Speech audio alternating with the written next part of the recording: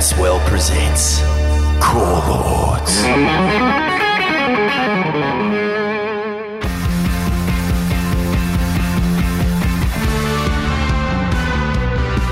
Righto, well, welcome to Ain't That Swell, Core Lords. A very special episode today, Smithy, because it's not just you and me, brother.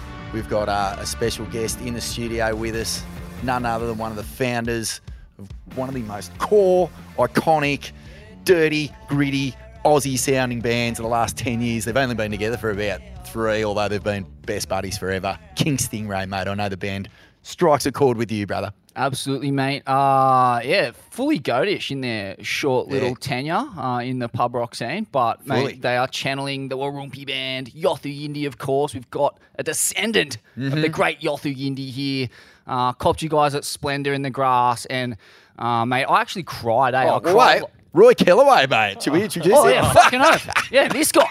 He's in the band. Yeah, Roy. Thanks for coming on, brother. Mate, good thanks for having us, fellas. Yes. Doing us all proud there, mate. Yeah. Seriously, it was a big deal, and that's what I felt in the crowd that day at Splendour, mate. I cried like a fucking teenage fangirl, and I don't know if it was, sleeping on the linoleum of Poochie's van or the MDMA from the night before and the 4 hours of sleep, but, mate, it got to me. Everything all at once. All at once, it just apex, and I was like, this is the absolute core of our nation. Black and white together, sharing culture, making art that was transcendent in such a serious way, mate. So thank you for that moment. That was awesome. That was when it was super muddy, wasn't it? I think it was that one. Yeah. It was. Yeah. And you guys were playing an early set, which was, I found bizarre, because I Yeah. feel like you guys should be headlining, being a local act of that caliber. But Yeah, we were stoked to have so many people rock up so early. I think I've still got mud engraved on my guitar case from that. That's sick. It's just like, that was a very muddy day, wasn't it? But yeah, that was awesome. Everyone came out nice and early, and it definitely was a little, it's one of those gigs we will remember. There's certain ones stick with you forever, and they're just like something about them. Hearing the crowd sing, and at that point we had the record out, so we were noticing people singing the words to the other songs that weren't like the album songs that weren't released up until the to the album. So it was great just to hear the crowd getting into it. Yeah, man, love it. It's the best art, the best music. It carries in it this force that like connects you to the people around you, and you feel this kind of solidarity, this shared experience with the artists, with your fans. Like it's a rare moment that you get to experience that in life. It's like only sport and great art that seems to inspire that. Yeah, and music's been bringing people together for thousands of years. We know that, and we're definitely not reinventing the wheel there. But there's so much to be said about sharing songs together on stage and singing about positive messages and fighting the good fight. I think it's something that when we talk about what we're doing as a band and as people, we sort of like to think that we're doing something a bit bigger than ourselves, less on an individual level and more sort of broader than that, having people, I guess, receive music in a certain way and feel the vibe and really get something from it's really rewarding. Had like a really nice, you get feedback now and then, and people go, that was great, or sick set, and that's awesome. And then I had this guy at the airport recently just go, hey, mate, your music makes me feel real happy. And I was like, I haven't heard that as a bit of feedback before. And I was like, cheers, man. And I just had this spring in my step. I was like, that feels great. He was just like, just wanted to let me know that the music makes him feel good. And I'm like, fucking how good's that? Man. Yeah. It's trippy because like the Yolngu Yindi story and like that music is something, it's a legacy, it's part of your family line, and then you've got King Stingray, which is continuing on that legacy in almost a grittier way, but like you're getting two completely different sets of, I don't know, ages, crew, I guess, but they're all coming out experiencing two different sides of those two different stories. What's that like for you guys? Yeah, totally. I think what's really important for us as well is grabbing that baton and that legacy that was Yothu Yindi and what they did and continue to do, and really run with it and keep that ball rolling. Something my wawa Yeringa always talks about is got to keep the ball rolling, and I just love that. I love that saying, and that's what we're doing. We're giving it a red hot crack, you know, because we're super proud and feel there's so much to celebrate about, you know, living in such a beautiful place like Australia. And for us, it really does mean a lot to be able to have a presence and a bit of a platform to share a story. So we feel very lucky and privileged to do that and have that position to share something, and a bit of education on the way. We've noticed that some of the crowd can sing a bit of Yolngu Matta and have a crack. You know, maybe they're messing it up, but they're giving it a go, and we love that. And it's really special because, you know, coming from a very small part of the world and this tiny little community, and then you're playing gigs down south or even overseas, and sharing that cultural exchange and you know that sort of I guess that that process is a pretty cool concept. Yeah, I don't know. And I think that, you know, Yothu Yindi obviously have had a massive impact on us, you know, as kids, and, you know, we're Yothu Yindi's biggest fans. And, you know, it's a really big part of our life. It's who we are. It's part of our fabric of cultural celebration, I guess, and keeping that in modern sort of contemporary world, you know, as young fellas, we keep that legacy going and have that presence in Australia, and we really feel very lucky for a lot of the kids, like lots of school kids. We do a lot of all ages gigs. We did a couple of shows at the Maya Bowl in Melbourne last year, and we sold it out at the Maya Bowl, and it was all school kids. So we had like 30 school buses come in. Some drove like 4 hours from their school in rural Victoria. It was classic because the kids were louder than the PA. They were screaming so loud because our sound guy, because we didn't want to blow the ears off the kids, you know. And we had, you know, noise. We couldn't play too loud, and we're a pretty loud rock band. We love cranking it up. But the kids were so loud, screaming. We felt like such rock stars walking out, and then they were like, these like grade 3 to like 6 or something, I think it was. Oh, man. It was such a vibe, and that was a really special moment, having that sort of, you know, lifespan of, you know, kids and, you know, parents all there having fun, and you kind of, you wonder, are the kids into it because their parents are into it, or are the kids genuinely into it? And I feel like now I've realised I think the kids are into it. They're definitely into it, man. I remember the first time I heard Yothu Yindi, it was I was at home with my family, like most families were when there was only 2 channels. We was living up here, and it was a Saturday night, 6:30 or thereabouts.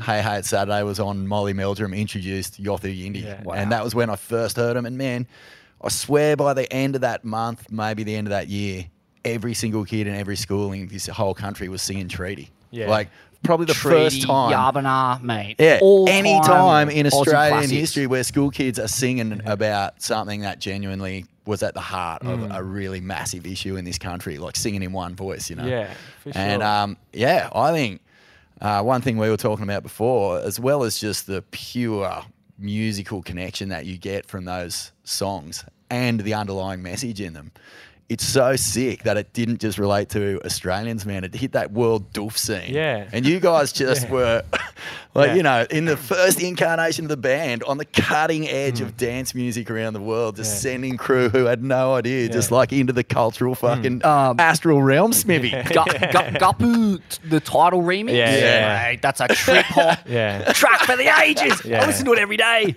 while I'm doing my Wim Hof, my doof hop. So good. But I think that's just undeniable that it hits a chord somewhere in you that it's just one of those magic moments in time, man. But it comes from, as you said, this tiny little corner on the very northeastern tip of the NT, man. Probably one of the most remote communities. Still only has, what's your colour's population, like less than 1,000 people still? Oh, yeah, it'd be less than 1,000. How, man? How did these places generate these world-changing events and moments. And Jeffrey Yunapingu's from up that way too, right? Yeah. Who's just smashed the global music scene, destroyed it. Rest in peace. Yeah, there's some seriously big hitters that have come out of that small little part of the world. And it's so interesting because, you zoom out and you see Yirrkala and, Northeast Arnhem Land on the map. And it's this little blip on the map if you look at the whole world. But so many leaders, so many, like a massive, cultural, there's so many, I guess it's something I've thought about for sure because it's like in such a small place, we've had such big moments in time in history, and particularly, obviously in Australian history, but from the Bark Petition signings in 1963 and my namesake Roy Marika and the Nalapal members of that basically brought land rights movement to Parliament. So this was part of Eddie Marbo's native title stuff, is that right? It's kind of in the same sort of space, but it was a land rights thing.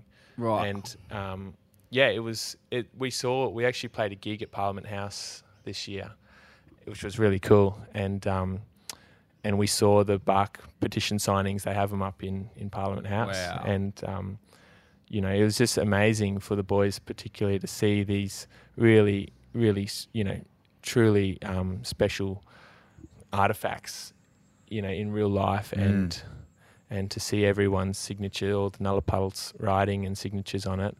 It was pretty special, and there's obviously such a big. I mean, the arts centre there is a really big. It's like the nucleus of town for us, I feel.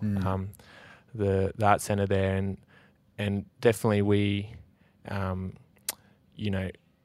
we're lucky enough to have access to musical instruments as kids, and music's a really big part of life up there. Give us a rundown about the place and the landscape of the biodiversity, the culture of the joint, and how and then we'll feed that into sort of your musical journey and some of the influences that have fed into King Stingray. Yeah. So beautiful place. Like I guess a lot of people want to know what it's like, and it's so unique. You got to go and experience it yourself, and the people. But it's a place that obviously I hold very, very dear to my heart and has had a very profound impact on my life. The landscapes are so. I feel like they're pretty exclusive to that area. These really dark greens of the trees, and then this really red bauxite, rocky ground, and these sort of deep green seas. Different to down here where it's like these sort of crystal blues. It's still crystal clear out there, but this sort of crystal green. And just the colours, it's so much. Like the smells when I go up there as well, like, oh man, we're up there in August this year for this Billabong Collab, and we did some music up there too at the Gama Festival. And the smell of dry season mornings up there, it's just like hits you, like something about it, just the nostalgia at its highest possible level, and just boom, you just like, I don't know what it is. It's like the birds, there's something about the dry season mornings I just love. And what's the deal with like temperatures and stuff? Is it always you're right in the thick of it, like you're on the very tip of the continent? It's real warm, it's super warm, but it's not as hot as Darwin. I feel always when we go to Darwin, by the way, Darwin's like it's 15 hours drive east, west if you're at Yirrkala, and I don't know, it's because Darwin's a big sort of bay harbour thing, so we're on the coast, we get a bit more of a sea breeze. And hence we get a bit of surf, a bit more than Darwin. Tell us about the rollers, bruh. Is there what is There's it? There's trim ups to be had, for sure. Like it puts you, I guess, in a perspective. Like when it's small and crumbly and crappy here. Yeah. Me and Dad getting a bit picky now because we've been down here a few years. But if that was up in Arnhem, we'd be frothing like, man, it's pumping, and you just go for it. So it's really nice, that concept of not being so picky about going for a surf because you never regret it. You never miss a go out. As George Greeno says, never miss a go out. Well quoted. Yeah. Agreed. And it's just such a, that's a really, I think that can be applied to a lot in life. Just got to keep rolling it over. And, there's definitely surf though. Like, I don't want to tell everyone because everyone will go there and then it'll be turn into bloody Well, Byron you can Bay. put people off by telling people what you're surfing with. Oh, I mean, on the East yeah, you Coast, don't we're wanna go- talking about blue bottles and the odd like, I don't know, bitey bite that might swim up and down the coast, but you've got a whole different set of... Yeah, there's lots that can get you up there. There's so much but when you're living there and you're local, it's kind of, it's that calculated risk, I guess. And my dad was working as a ranger up there, so had good intel about what crocs were on the move and where. And, I guess it's an interesting thing because I grew up going surfing with my old man. A lot of time it was just me and my old man out. There's no one else. And so you're kind of under that sort of wing of your dad and that false sense of security. And my dad's a chiller, like he's an ultimate chiller. But it's only as I've gotten older I've realised he's really into like adrenaline type. Like, he's a pretty courageous guy, and I think because he's such a relaxed, chill dude, I never really thought about that. He wouldn't do anything risky, but no, he does some risky stuff in the water, and surfing with Crocs is something that you do up there. If you want to get the viz, you're going to have to deal with a couple of big reptiles on the way out or way in. Yeah, there's so many great spots, and like I think actually, for me, I was actually a bit more. I never really thought about the Crocs too much. It's kind of like down here, you don't want to think about the sharks because you're just like, otherwise you'll never go out. Yeah. It's like, I don't know. Definitely the stingers up there is also a big risk. Got a few good buddies that got stung by irukandji. Yeah. Oh, man. And they're brutal experiences. Like, did sailing up there, and my mate Julian got stung as a kid, and I remember it being horrific for him. He like basically collapsed on the beach, and it was this old yachty, because it was at the yacht club, who saw him just hit the deck, and he was like this, really experienced yachty out there who straight away was like, right, I think I know what's going on, and picked him up, chucked him in the tray of his ute and drove him to the hospital. And Julian was like rolling around. He tells me the story.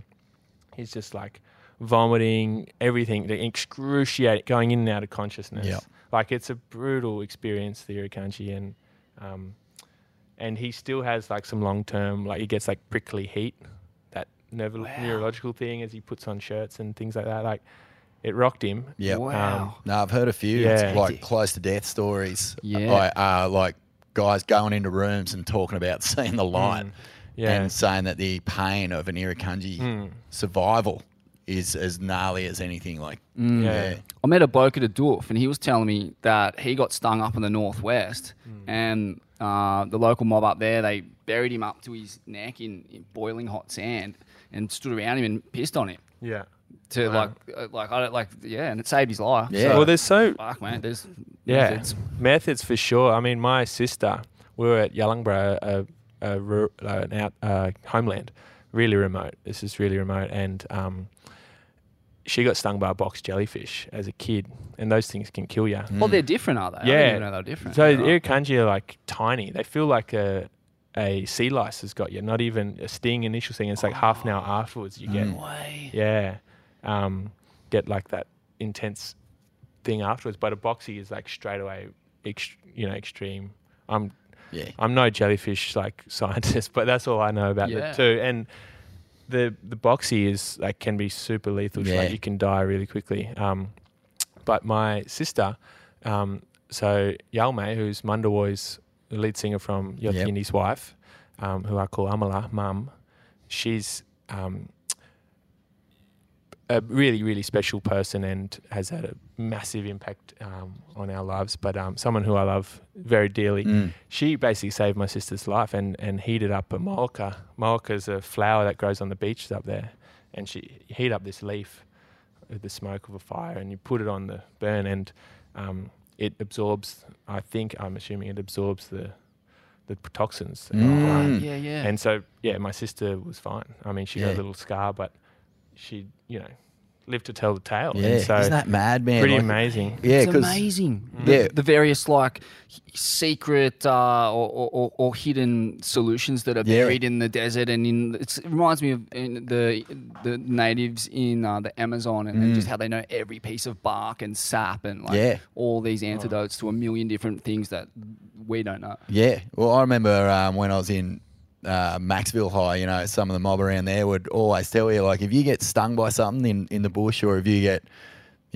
bitten by something or whatever, there's always a solution within a few feet that you can crush up, some sort of, poultice that you can put on it and ease that pain almost instantly. Makes sense. Grew up with that, out the back of Barraville.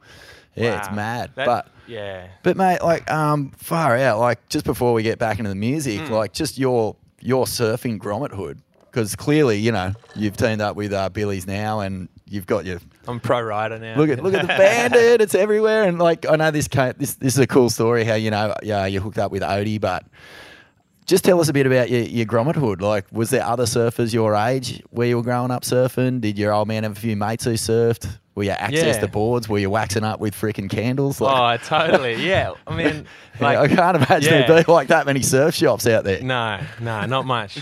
But I mean, I don't know where to start. I guess, my dad's very keen surfer, and he often would get real stoked when the cyclones come through. So you get a lot of these low pressure systems sort of bubbling away in the Gulf of Carpentaria, and they push up into northeast Arnhem Land, and it's pretty gnarly conditions of surfing because it's it's messy, dirty brown water.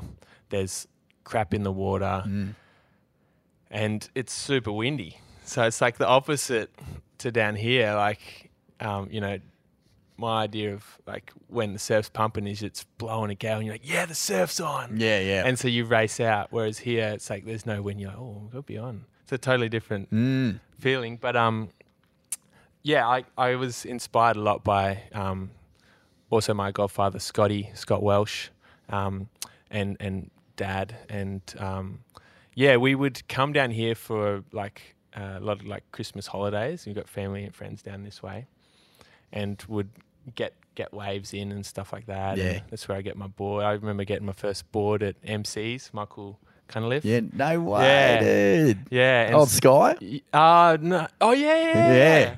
Actually, I had a real epic experience on an old Skyboard of Scotty's. That was one of his when he bought. It's his first ever board actually. It was really old school shape, like heaps of volume up at the chest. Yep.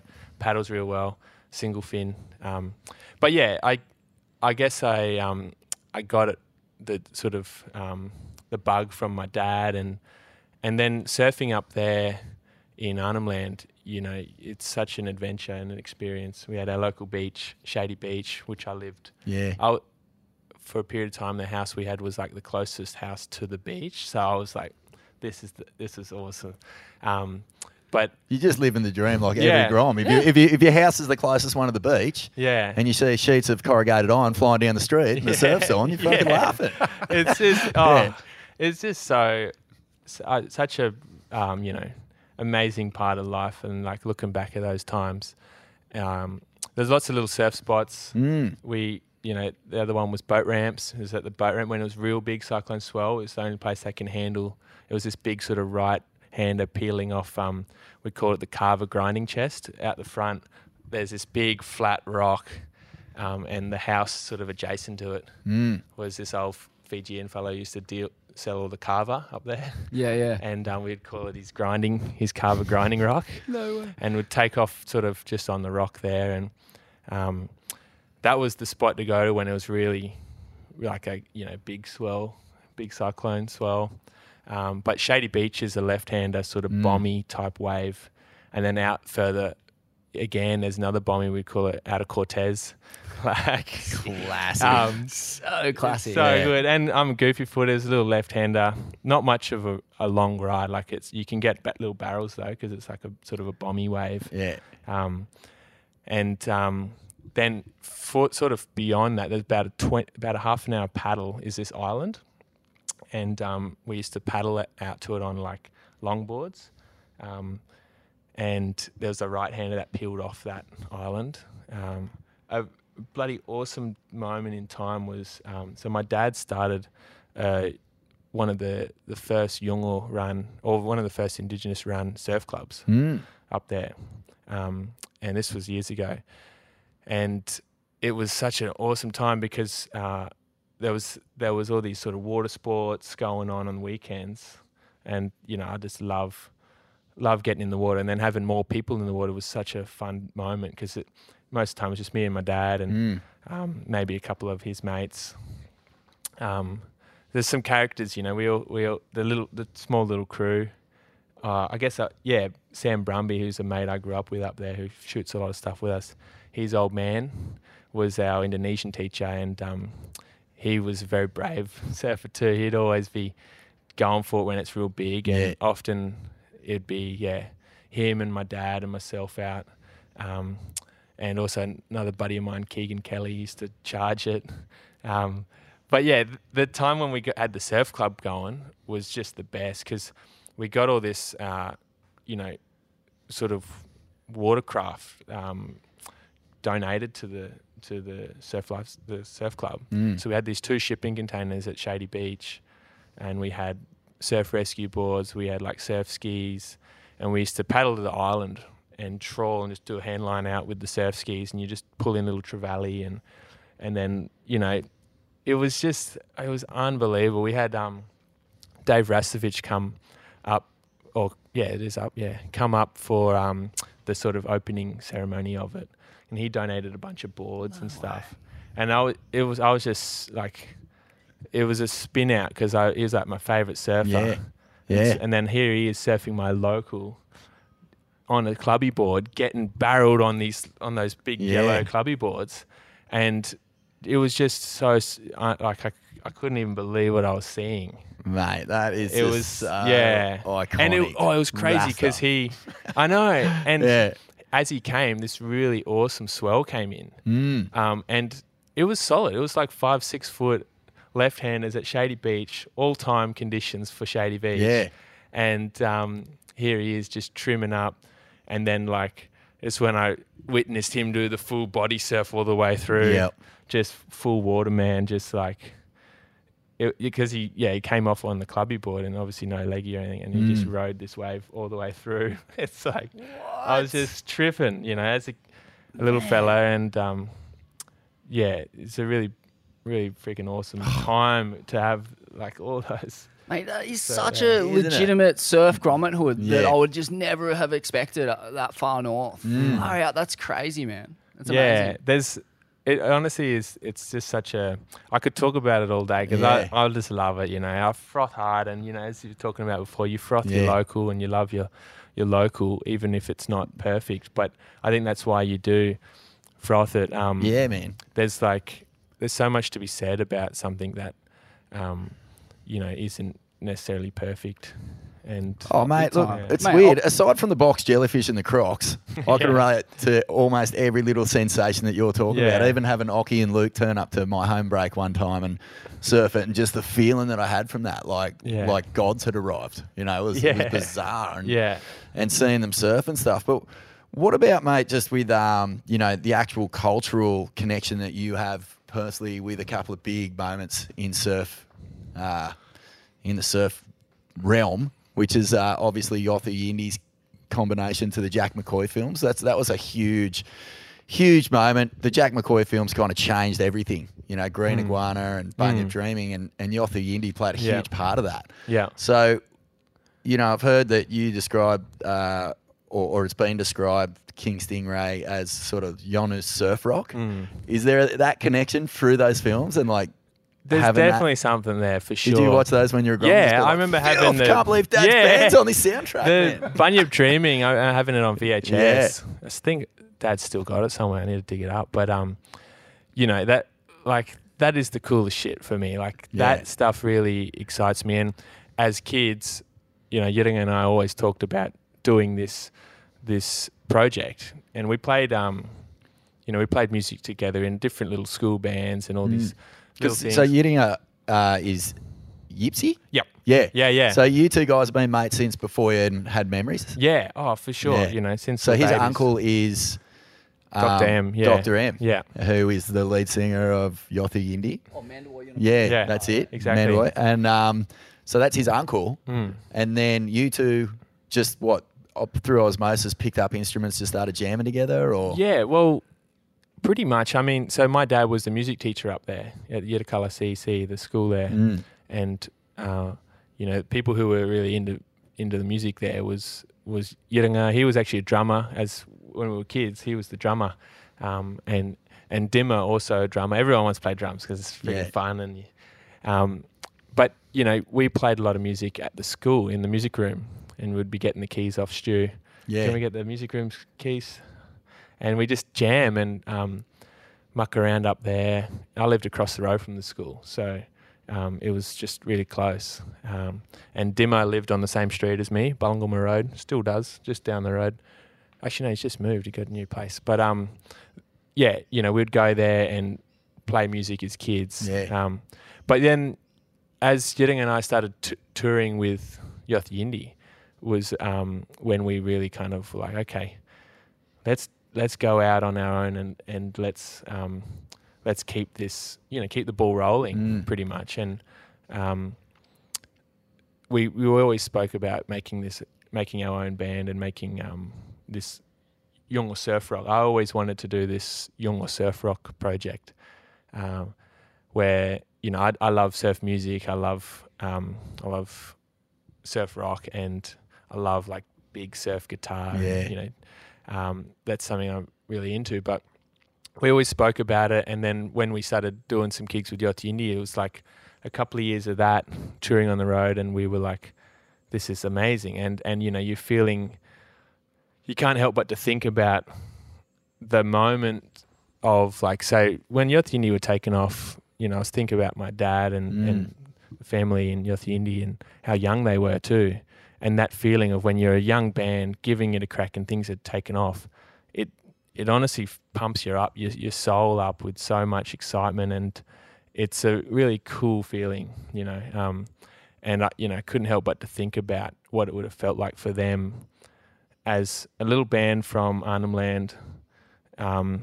Then things are going a certain way, and then next minute they're touring overseas and blowing up in Europe and Germany and winning ARIA awards and everything else. It's like such a crazy, as a music lover, that is so exciting to think about, and it's like you just want to do it. Imagine coming from Arnhem Land, you've got this world-changing music. You end up in Germany when the whole dance music scene's kicking off, and you're just looking at these faces in the crowd, just black pupils, just that round, just gurning off their heads. That's David Bowie.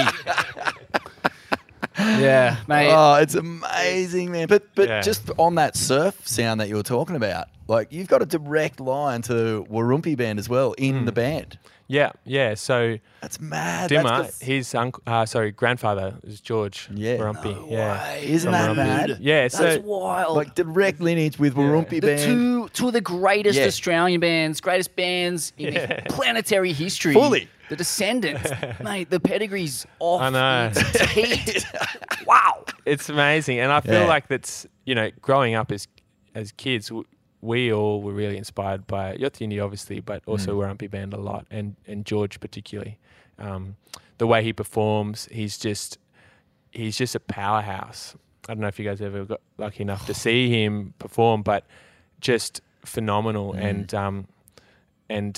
I've got this boat that he carved for me because he used to live in my bedroom for years, and he carved this boat out of this wood and a little sailing, like a toy. I was a kid, and he he's wrote a note on it. Thanks for letting me use your room, and it's like one of my most prized possessions. Sure, man. Because I just love that man, and just the power, the spirit of him. Like when he was really crook, and he didn't have much long left, and my mum tells this story where he when people pass away, as a like a sense, what did you call it? Like a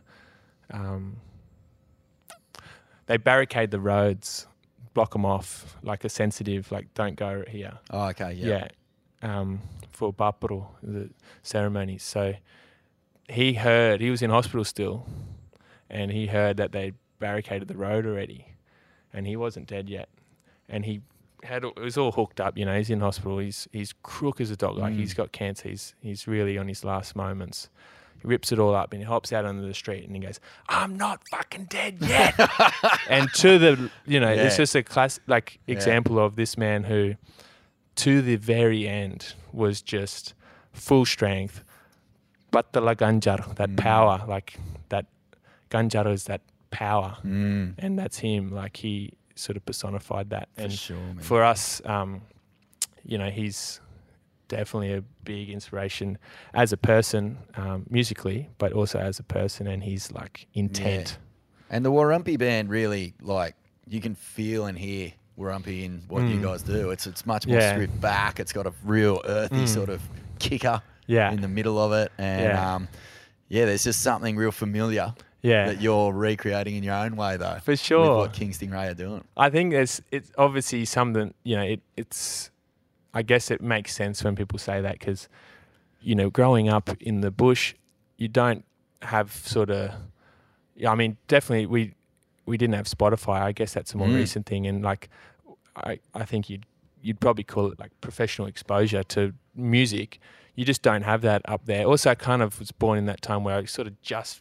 Like maybe all those different streaming platforms weren't around. Yeah. Like I'm a young fella, but I was like, I don't know. Maybe it's because I was remote. Everything kind of got delayed getting there. So maybe there was these streaming platforms at the time, but we didn't know and didn't have use of it. So the music we listened to was pretty much Yoti Indie, Warumpi Band. Yeah.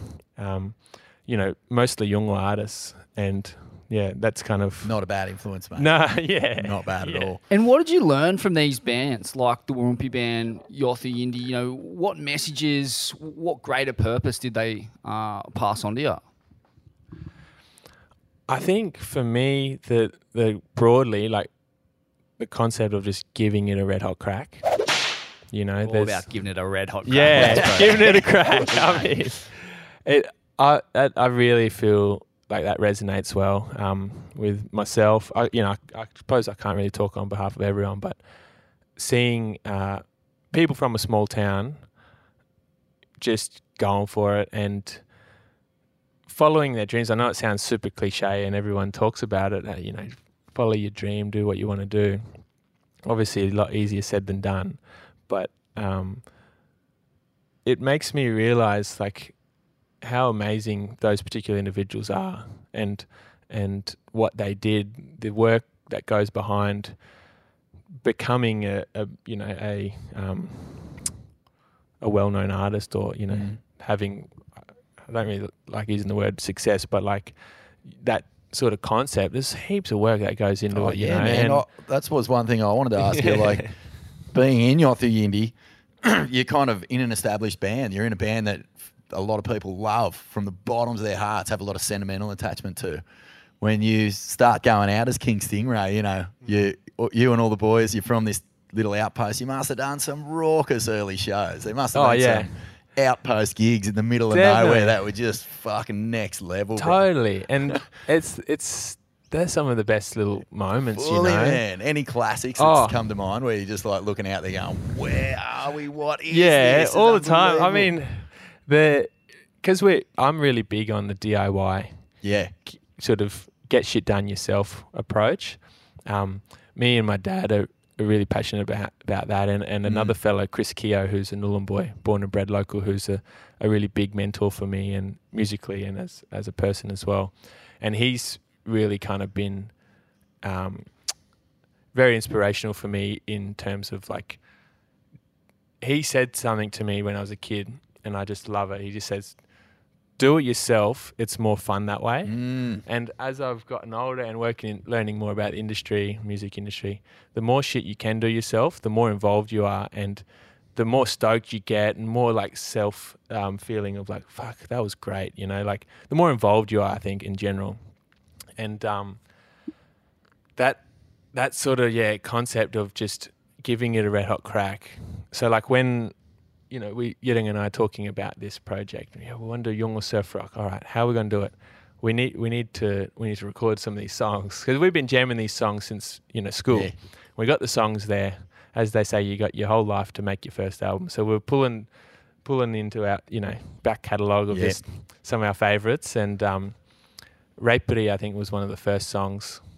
I remember getting a jamming that one in the music room, and he's just getting so in. He's on the guitar and he's jumping up on the table, pushing off the pencils, and he's just rocking out. Yeah. As in the Arvo.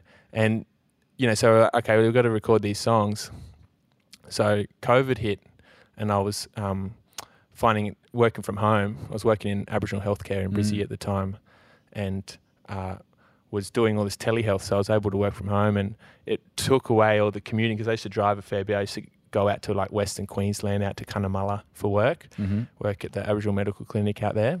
And because I was working from home, I had all this extra time in the day because I wasn't travelling so much. So I was going crazy with the grant writing, trying to get some funds to record and put this Yolngu surf rock project, you know, I guess the myth, and make it a thing. Yep. And that process of grant writing kind of mapped out, organised my thoughts a bit. You know, as you sort of yarning up an idea, it can be pretty scattered. I know for me anyways, it's like you got these ideas and it's not real well organised thoughts. How are you going to do it? So the grant process was like mapping, all right, this is what we need to do. Yeah. Here we go. And we were really lucky. Got an Australian Arts Council grant to record, like it was like 3 or 4 songs. Yeah. And basically used that funds. I ended up recording for virtually free, because we recorded at home at Tintinbar, Mum and Dad's place at the time. They moved down south, and me and Dad have been working on a little studio there in the shed. So me and Yedinga recorded these songs all ourselves just in the studio there. And we put out the first song, which was Hey Wanaka. And I just hustled on that DIY process of like putting together like a 1-page presser, like who we are, we're doing Yolngu surf rock, where we're from, telling that story, because the story is really important for us. We love the story, is such a really, a really big part. And I found out that the Triple J mob were all like, emails were all like last name dot first name at abc.net.au or whatever. So just spammed them and sent to all the contacts I had, and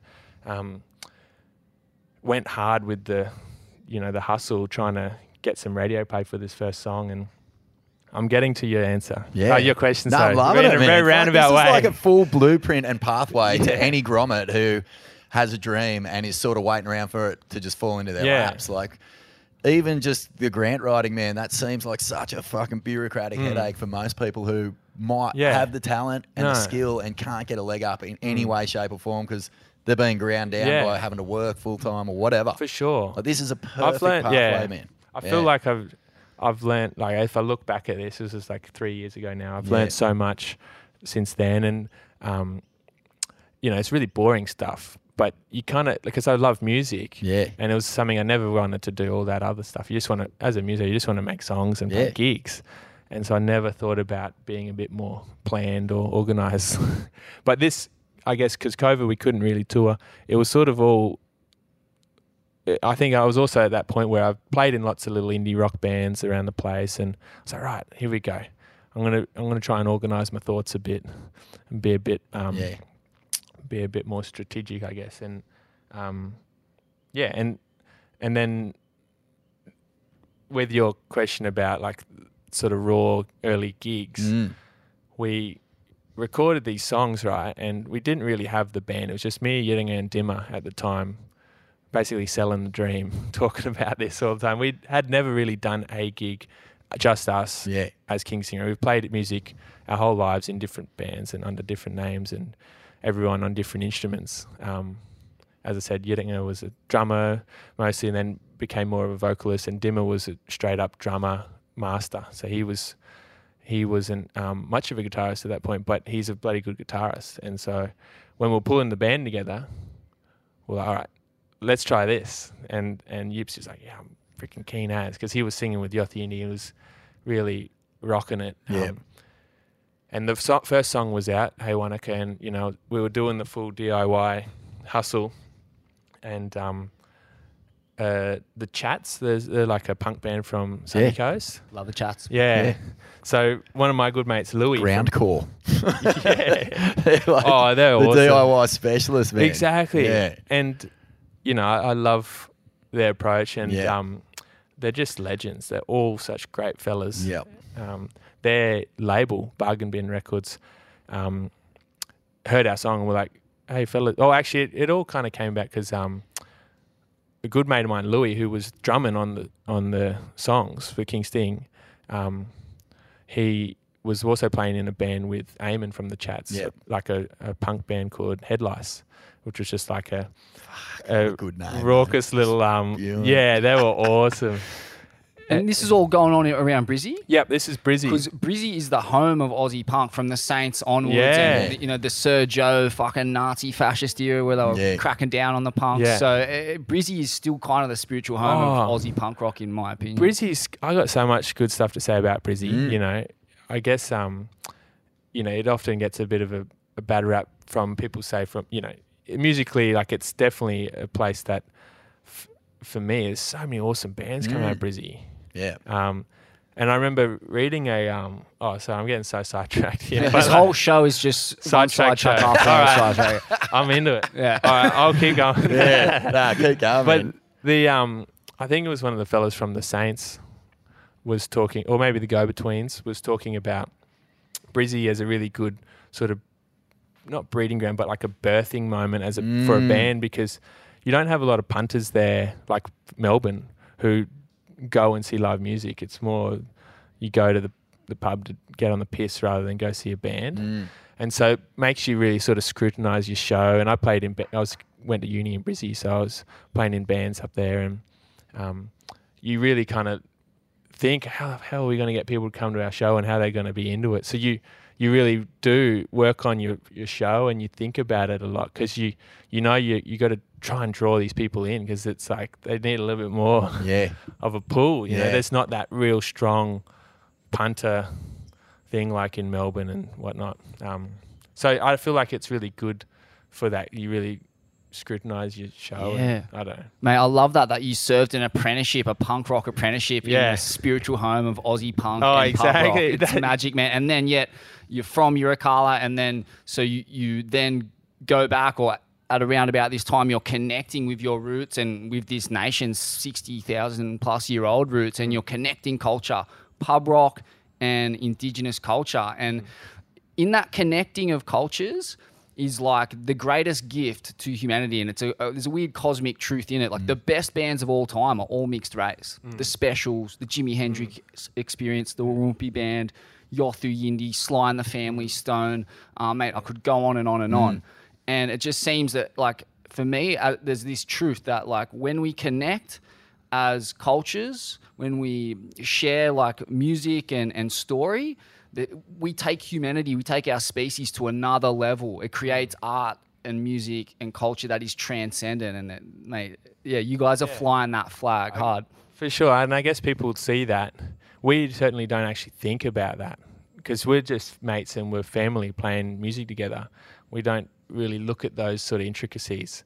So, I mean, it's great that people can kind of get that message from what we're doing. But in essence, we're just a family band full of mates, and we're having a lot of fun playing music. And that, I don't know, it's a touch point for white people to engage with that, with our Indigenous culture, because it's not always that easy, for people. Like, I think it's like 1 in 10 Australians has never met an Indigenous person. So, and I feel like though there is a real desire to engage, but it's just not always that easy. Do you feel that when you're playing shows, that there's this real desire amongst the people in the crowd to connect with Indigenous culture and support and encourage and just celebrate it? Definitely.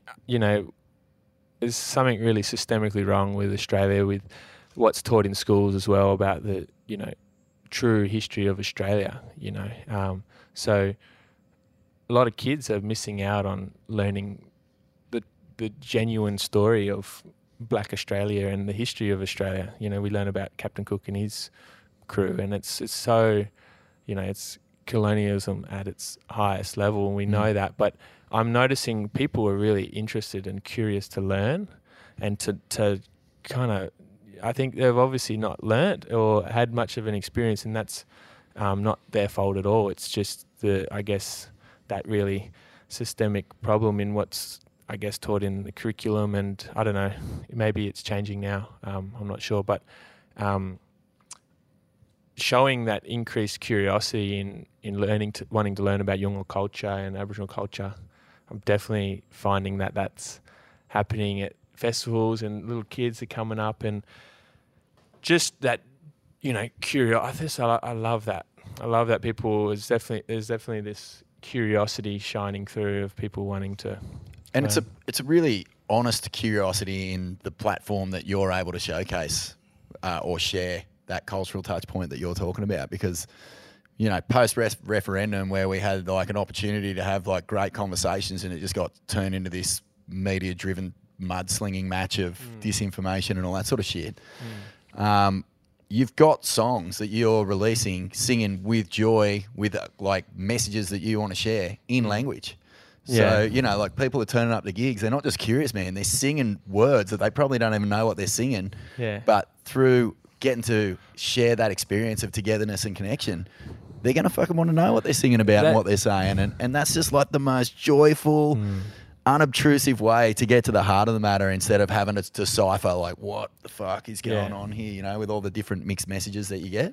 Totally, man. We were talking about that before, man. And like you just mentioned it then, Smithy, like nothing brings people together better. Like if you want to see people fucking get angry and tune out, get a room full of people having a fucking argument. Like if you want to see people get together and start cheering and dancing and singing and getting in the same space, it's usually at a fucking music concert. Yeah. Or a sporting event. Totally. And I think that's a good point, because I don't know if this is from my background working in Aboriginal healthcare, but so much of Aboriginal health care is looked at from what they call deficit discourse, which is identifying the weaknesses. Closing the gap is identifying the problems, that whole thing. So there's a lot more sort of push in Aboriginal healthcare these days to follow a strength-based approach. And so musically, that's what we're trying to do, I guess, is we're not... we're celebrating culture and what's amazing about Australia, and celebrating multiculturalism in a way that's it's really pure through a musical sense. I think it's interesting. Australia we're a funny country, we've got lots of, like, I don't want to get too political, and I think that's because people in Australia can sort of switch off. No, I shouldn't say this. Maybe. I feel like Australians, or maybe this is a human thing, we switch off if people get a bit too preachy. If something's a bit too preachy, we go, It's really important, I think, for change and for positive change, from my point of view anyways, is to celebrate in a way that's not so preachy, so that we can come together as one and be, together as one and sailing in that same boat, which is a saying that Dr. M used to always talk about, sailing in the same boat together for the brighter future is something that we're trying to do. And I think it's hard. It's really hard, because you do want to get political and you do want to go there sometimes. But also, we're just mates and we're musos playing rock music. People kind of look at these really deep meanings behind what we're doing, and sometimes it can be really hard, especially in interview sense. I feel like it can be really hard, and it forces you to really think about things a lot more, like right now. Yeah. Because as a muso and as a songwriter and as a band, you're just you're playing songs, you don't think about all these things, and then people ask these really hard, challenging questions. Yeah, man. Not but saying don't these you reckon that also, like, one of the best things about music is you get what you need out of it, and you get what you need out of it is because you're listening when you're experiencing it. You're not talking to the music. You're not trying to tell it what you think. You just feel something. Yeah. And that feeling is the most powerful thing, really, in this, like I was saying, post-referendum especially, where there was just a lot of sadness, a lot of flatness. You know, people who felt like they'd won by voting no felt, where do we go from here, and what's the next step? And people who wanted to vote yes felt like, fuck, where do we go from here, and how do we start to heal? And really the only message now is like, how do we just come together? Like, that's it. And you guys are proof of how we come together. Fully, And that's what's magic about it. You're just brothers on stage, and it's like, why can't we all just be brothers in the crowd or sisters in the crowd? Like, we don't have to layer it with politics and history and trauma. Like, all that exists and is real and needs to be acknowledged. But at the same time, like, be here, be in the here and now, and fucking connect and celebrate what we can. And, you know, like, for sure, there's more good to be done standing in a room at a King Stingers gig than fucking anywhere else in this country right now. Guaranteed, mate. That's the truth of it. Like, you come out of it feeling so uplifted and connected to your common man, and that's priceless. Very few things, like we've said, can do that. Music, hey. How good's music? It just makes you feel so good, and that's at the core of it. The reason why we love doing this is we have so much fun making the songs and then playing them live, and we have so much fun performing them, and we hope that people watching us or hearing us can kind of see that joy that we're having and kind of feel something themselves. It's like, you know, that contagious laugh. If someone starts laughing, you can't help but to like smile, and you're like, that person's having a good time. That thing, you know, that sort of shared experience is such an awesome. Yeah. I'll just real quickly finish off that story. Oh, do please. Just to make listeners realise that I wasn't just fully rambling, although I was actually. mate, we spend our lives on this show rambling. All right, here we go. The ramble continues. Yeah. So we were basically had this one song out, and Bargain Bin, the Chats record label, were like, we'll sign you guys, and we're like, hell yeah, this is great. They're like, oh yeah, do you want to support us? And we're like, yeah. So we had never done a gig at this point, and it was our first ever gig at Ipswich in Queensland, or was it? I think it was Ipswich and then Toowoomba. Interesting choice. Yeah, this is the home of Pauline Hanson's supporters. Ipswich, she's from there, and Toowoomba's like where she gets all the votes. But it was a funny start, you know, because it was like we had this one song out. We had songs that we recorded too, and we hadn't actually got the band. We didn't have the band yet, so it was like, this is the music we've done. All right, we got to pull together the band, and so that was our first ever gig.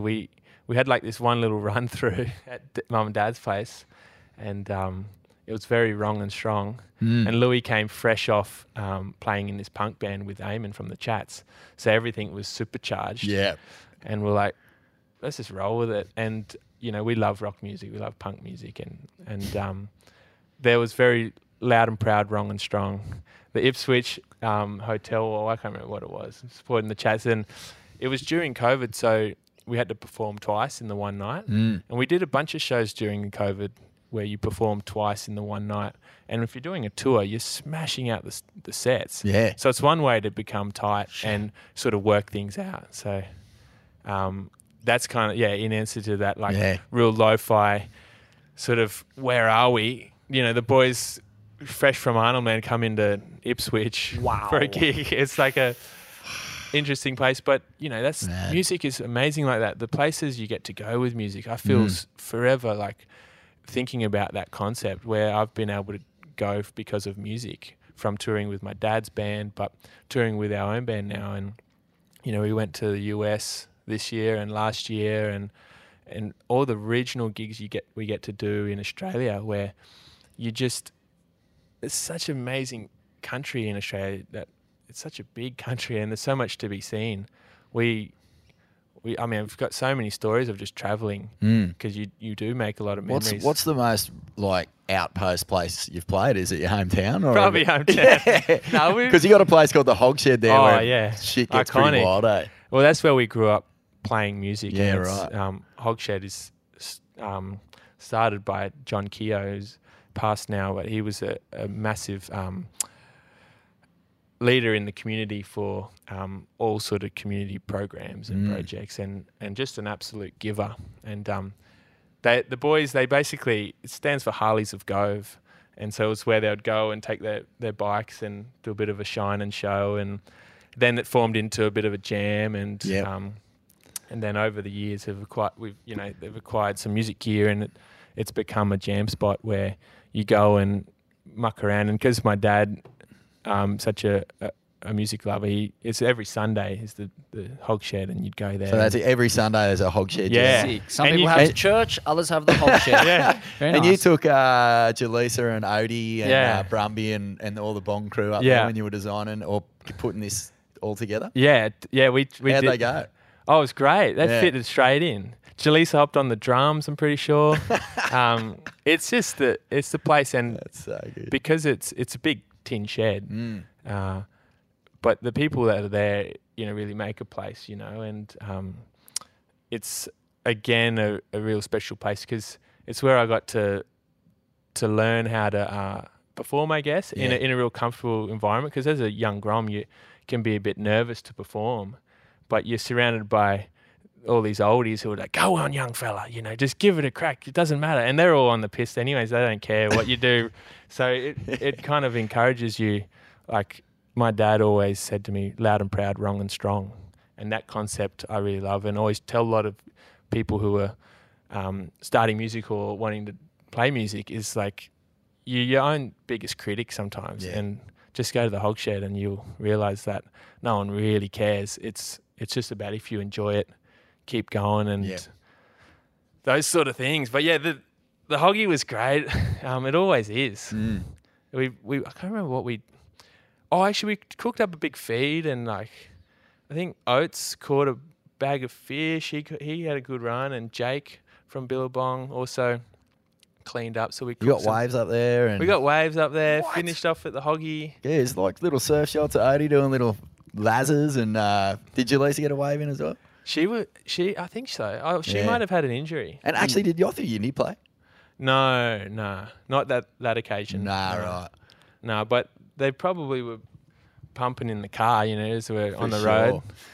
That's In the awesome. radio. Well, from the Hogshed, Smithy, all the way to the NRLGF, mate. 80 odd thousand people, 3 million people watching on TV. Like, that's in 2 years, mate. That is the most ludicrous rocket ship to the moon. Oh, it's been a shift because, from a small town and that, lifestyle, as you probably guys know from living on the coast here, it's a certain sort of pace.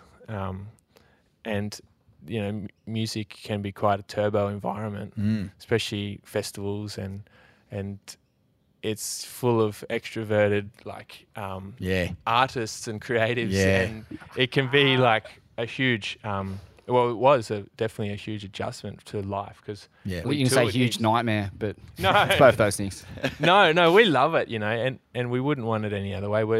What I'm sort of saying is the tour life we've been giving it a red hot crack.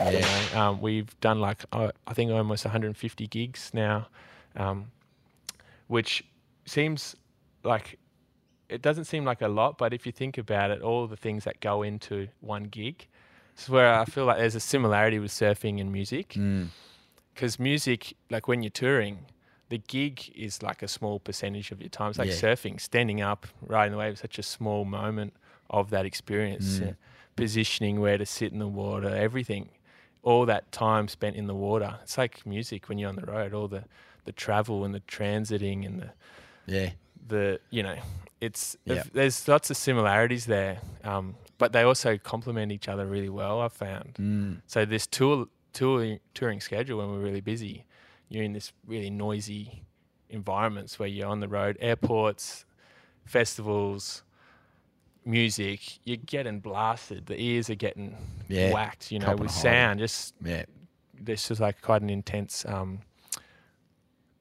stimulus. There's lots going on. And then you get to go home and you go for a nice quiet surf where it's really relaxing and quite, particularly if it's a small swell, it's really like quiet. And I love it. I'm like, this is nice. Yeah, Nice man. Yeah. It's sort of a yin and yang world. Yeah. But there's a lot of sitting around waiting for tiny little moments of buzz and thrill. Yeah, and that's what makes it all worth it. The good thing about music is that when you have a ripper and there's people around, they cheer you on. Whereas in the surf, everyone just pretends they didn't see. No one's giving you a fucking leg up. That's the one difference there. Yeah, and the camaraderie I've found in the music industry is amazing. You know, so many awesome bands who we're big fans of, and then really quickly have become on the same bill as them. And then you're rubbing shoulders with them, having a yarn after the gig, and you're just like trying to contain your inner fanboy, and wanting to not go full But the camaraderie is amazing. They're just so supportive, and still chat to a lot of people who I've met through the music industry and artists for just like, I guess, a bit of just to chat with, like Sam from Ballpark Music up in Brisbane, the whole band there, they're just so lovely, and they're very big DIY, do-it-yourself sort of thing, and I think they grew up down in Lennox here, actually. Yeah, but the camaraderie is amazing. Yeah, it's good to know that, because you look at the golden age of Aussie pub rock, and all that you look at your average bill at Bankstown Sports Club, and it was Midnight Oil, Warumpi Band, Red Gum, In Excess, and it was like a $5 or $10 ticket to see like these bands, and they were all supporting each other, and it created probably the golden age of Australian music, I would say, in that period. And it was done with DIY ethos and people backing each other. It's I wonder about what it would have been like back in the day, and I've been told that like it was a bit more competitive with bands back in the 80s and stuff, where labels really had a fair bit of control, and it was really cliquey, and it was the artist was really kind of through a lot of different ways encouraged to not really be as involved in things, because it can make things a bit more tricky. But like, I mean, the bands, the artists that you meet on the road, by and large, are all so supportive of you, and you're supportive of them, and it's this relationship. Like, it was great when we went to Texas for South by Southwest this year, and that was a huge experience for like just going and giving it a crack. You got all these fellow artists from Australia, but all over the place, who are just giving it a go. And, it's like, you just love nothing better than seeing someone just give something a crack, I reckon. Fully. And, whether you like their music or not, doesn't really matter. I just love just creatives having a crack at something. And, I think that's just the best. Yeah. It is, man. It is. Just before we wrap things up, mate, I reckon, thanks for coming in. Roy. No worries. I love it. I love talking about So you're living music. in Ballina now? Yeah, living in Ballina. And you're surfing a fair bit? As much as I can. And what's the deal with so the way that sort of you teamed up with Billabong for this range and stuff is through Otis. So he's a fan of the music, and he got in contact with you to do some work? Well, I don't really know how it all came into place exactly. Yeah. Like, I think it might have been Oates, because I know he was a fan, and he would often reach out on our socials and share the love, him rocking some merch or whatever. Yeah. And my mate Brumby, who I grew up with in Nhulunbuy. You know Brumby, don't you, Smith? Yeah, man. Yeah. I can't believe you guys grew up together. That's classic. Yeah, man. I mean, Yeah. he's a bit older, but I used to surf with his old man heaps, who was the other fellow out in the water when we were talking about before. So No way. he's Charger, the original Brumby.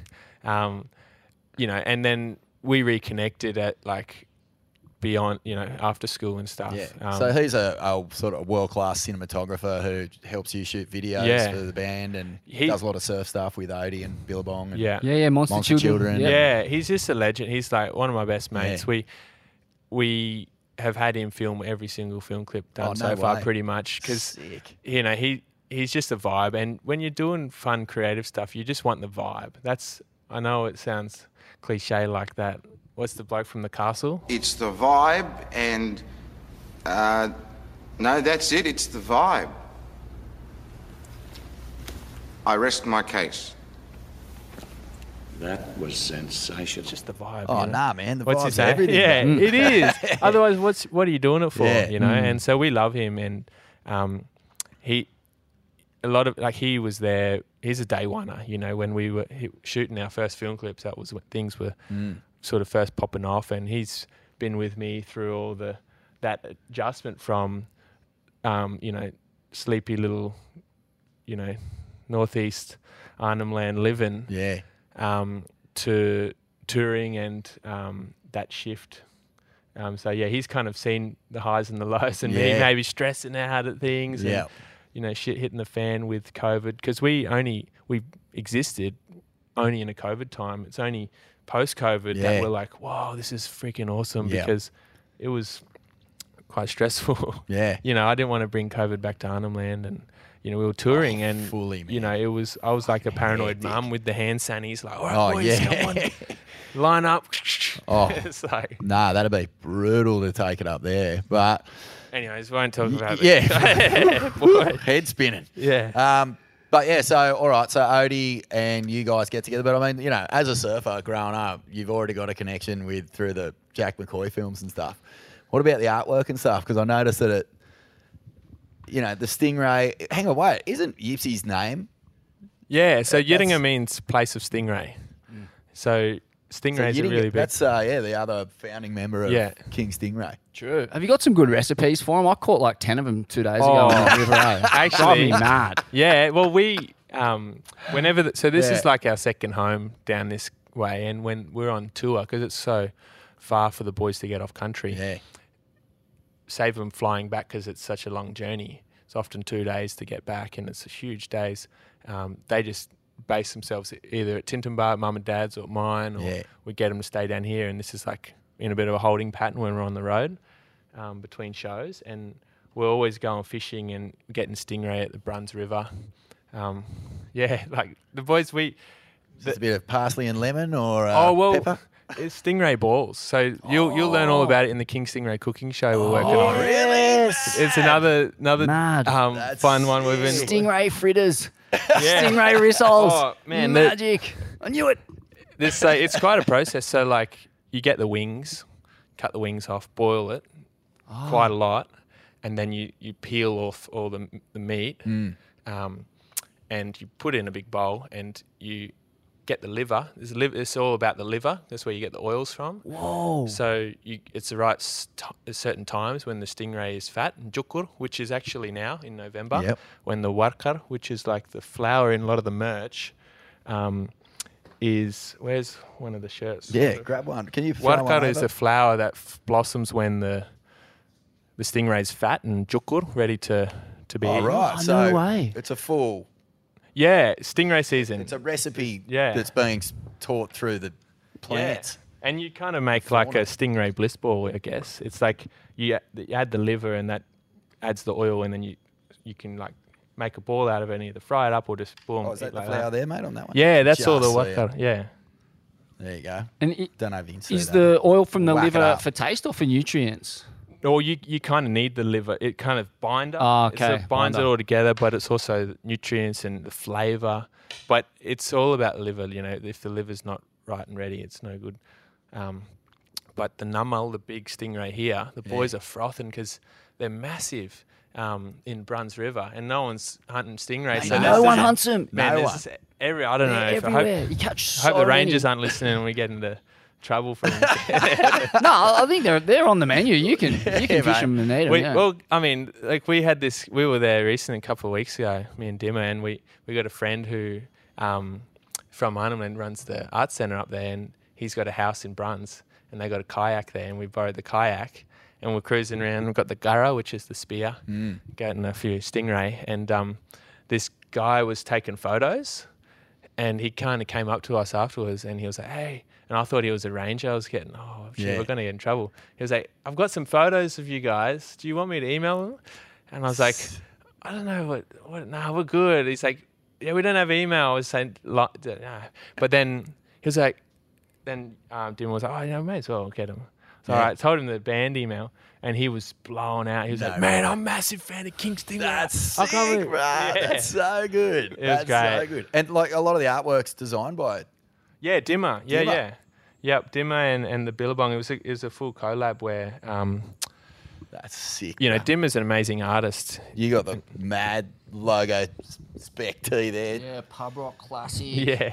It's a good combo, man. Like, you must be tripping because, like, you know, Billabong have been supporting us since way back before we were probably when we were unsupportable. Don't you reckon? Yeah, we're just rambling gibberish. Fucking into bodgy lunatics minds, saying yeah. whatever we wanted, and it took some gumption Oh. to get him behind it. So Man, totally. It's a full living my little childhood dream. You know, you grow up just so like Billabong is just like sort of synonymous with being a little grom and you know boardies and that whole like lifestyle, what that represents in lifestyle, and then to team up with a surf brand for me is just like ultimate. yeah, man. And especially so with stoked. that lineage with the your old man's band that you're now in. Yeah. and fucking the There's McCoy films. And yeah, and it's so sick. like it's something I'm you know, music. I'm absolute lover of music and surfing, and I feel like they do really go well together. Yeah, so man. this is a pretty cool Wish they collab. put little Stingray recipes on the tag, Smithy. Oh, that's That would be top next secret. level. You can't. They. Oh. No. You don't want to overstep the mark. No. We'll work on the. We've been wanting to do this King Stingray cooking and Oh, you fishing got show. it, mate. Mate, The that catch and sounds cook, because unbelievable. Dimmer is a master chef, and I mean we all love cooking, and you know seafood's a really big part of life up there. For sure, it's man. everything up there, and the food we get to hook into, you know, it's just incredible, and the What are we talking? So, like, what's on the menu? Turtle. everything, yeah, turtles, big one, and How do you? Oh, it might be blowing open the cooking show, but yeah. what's the go with cooking turtle and eating turtle? How do you do it? Like, or how does it taste? There's a few different ways. I'm obviously no expert, so I don't want to be, I guess, commenting on things that I'm not fully across. But eating turtle in the past has been, you know, whoever caught the turtle, the what do you call it, catcher, the hunter gets the breast, and the best is the best part. But nothing gets wasted in the turtle, so you can undercook it under the ground in coals. Yeah. And there's all these natural herbs that the Yolngu use to cook it up. Wow. But everything gets eaten, and the blood, and it's the big. You end up with the big bowl, the big shell, soup. and it's a big Damn. soup, and it's just like nothing gets wasted. Nah, you That's know. magic. I love that, man. But yeah, it's that's a real big one. How would you describe the flavour? It's very fatty. Like it's like I mean it's very oily too. It's very like rich. It's like I mean, you guys I don't know. Maybe it's a thing you got to try. 100. Are they? What Maybe. are they? Turtles? Are they reptiles? I can't remember what. They're a mammal, aren't they? They They breathe family, oxygen. Yeah, right. Hot-blooded. Lay eggs. Oh, true. Yeah, well, the turtle I could eggs be- are I real could be wrong. good. Oh, Turtle I eggs don't know are either. super hydrating too. Like they're full of electrolytes. Like, and they don't go hard. Like the shell, you boil them and it's still soft. Like you pierce them and drink the yolk. Oh, wow. Yeah. So what does it look like when you crack a turtle egg? Is it like same color, similar colour to White. It's like white. the yolk? Oh no, the inside the yolk. Yeah. Yeah, similar color, but like it's like a full hit of like the ocean. Whoa. So it's like fishy, man. saltwater, but they'd be so good for you. This is making me want to go and have some turtle flies. Mate, Yeah. so good for you. Man, the feeds that Dimmer's he's the master. Like I remember when we were first doing this Billabong collab yarn, we were doing it was like a bit of a design day, and we were on tour on the road, and poor Bowie had to come up to us because he knows how busy we are, and he's like, all right, well, I'll come up to you guys, and the Billabong boys came up and came to our hotel, and we booked like a room there, And we were in there, and Dimmer doing some drawing, and it was like, okay, let's do lunch. Dimmer was real hungry. He's like, let's go get some food. Like, we reconvene in about 20 minutes. We're still waiting. Where's Dimmer? He's just like taking a while. And then I was like, I'll go on Facebook Live because the boys are always going on Facebook Live. And then I see Dimmer. He's got Bob Marley playing in his hotel room. He's cooking up an absolute storm. Yeah. This is just like down below us. He's found some fish shop like down the road. We're in Chermside in Brisbane. I don't know where he found a fish shop. And he's cooking up a mullet curry. And it looked so good. And it pretty much, he was there for like an hour. We're there waiting for him. Come back to the meeting. And then he came back, and the curry was bloody good.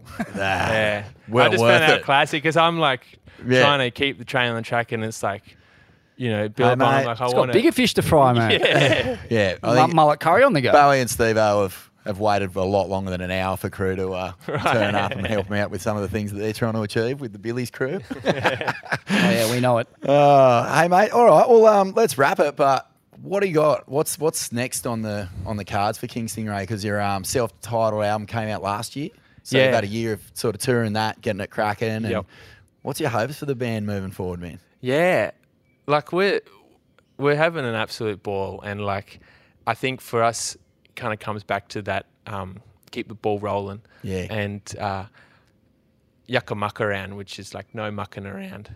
We've been here for a year or two now. Well, the songs have been out for a couple of years now, and we really want to prove to Australia and the world that we're giving this our best shot, and really enjoying it. For us, we've got lots of music to put out next year. Yeah. We've been That's epic. recording lots, Wow. and we've got pretty much the album ready to rock. We're going to put out next year, and a bunch of singles and film clips. We've got a new song coming out in February, and the clip's shot by Brumby, Sick. with some additional footage by a mate of mine down here, Nick Colby, who's a Oh, yeah. great Oh, surfer. Ringo. Yeah. Yeah, very good friends of And Mad Ringo Muso fans, as well. Nick Colby, yeah. Hey? Mad Muso as well. Yeah, yeah. well, Rip he's it. an absolute legend. Yeah. I Great often get surfer him on too. the Fucking support. He's rips. supported us a bunch in Sydney. Any kicks we've got, I'm always hitting up Unreal. Colby. Fuck, he's going good, man. His Yeah. tunes are sounding bullshit. He's such a legend. Yeah. And like we've played a few gigs together. We did one, the Byron RSL, a little while ago, and he's such a great performer. His songs are really great, but he's an amazing storyteller too. And his new record's bloody unbelievable. Yeah. It's fucking I ripper. I freaking love what he's doing. He's such a ledge. We ripped it up for my dad's 60th a couple of weeks ago at Tintin We set up the PA, and we just jammed pretty much all day and night. And it was one of those days where it was on and off with the rain. We had the tarp because we had this PA out in the lawn, and we kept putting the covers on, when there was a big bit of rain coming. And then it got to the point where I could hear these tunes going still, and it was pissing down rain. We put the tarp on, and Colby's under the tarp, still sitting, and he's just sort of twiddling away. Right. Then I hopped on the kit, and we just started jamming with this tarp over us, keeping Wow. it Jam. going under the guava tree. And it was some time. bloody good times. That's all Sounds time. not too dissimilar to the drum circle down in the dunes back at Belongil there. True. So a lot of crew under the tarps getting busy with the tunes. Yeah. Yeah, mate. Very, very. Less mullet, curry, more fried rice. That's it, going on man. that thing, mate. Awesome, Too Roy. good. Thanks, Heath, No, brother. thanks for having me. Yeah, Billy's King Stingray range. I think it drops January 9-10, which will probably be any day now. So, Yeah. yeah, mate, congrats on that, and congrats on everything that's been going on. Like Smithy said, it's just fucking such a sick thing to get some strip back. Yolngu. Yolngu? Yolngu, yeah. Yolngu. Yeah. Yolngu's fucking surf rock. going, Yeah. man. So good. Oh, we're pumped. Yeah, brother. Thanks Thank for you. sharing it with us. Thanks and for your having me. time. Thank you, brother. Appreciate it. man. Cheers. Legend. Boy, Thank you, bro. Thank you so much. That was great. Pleasure, bro.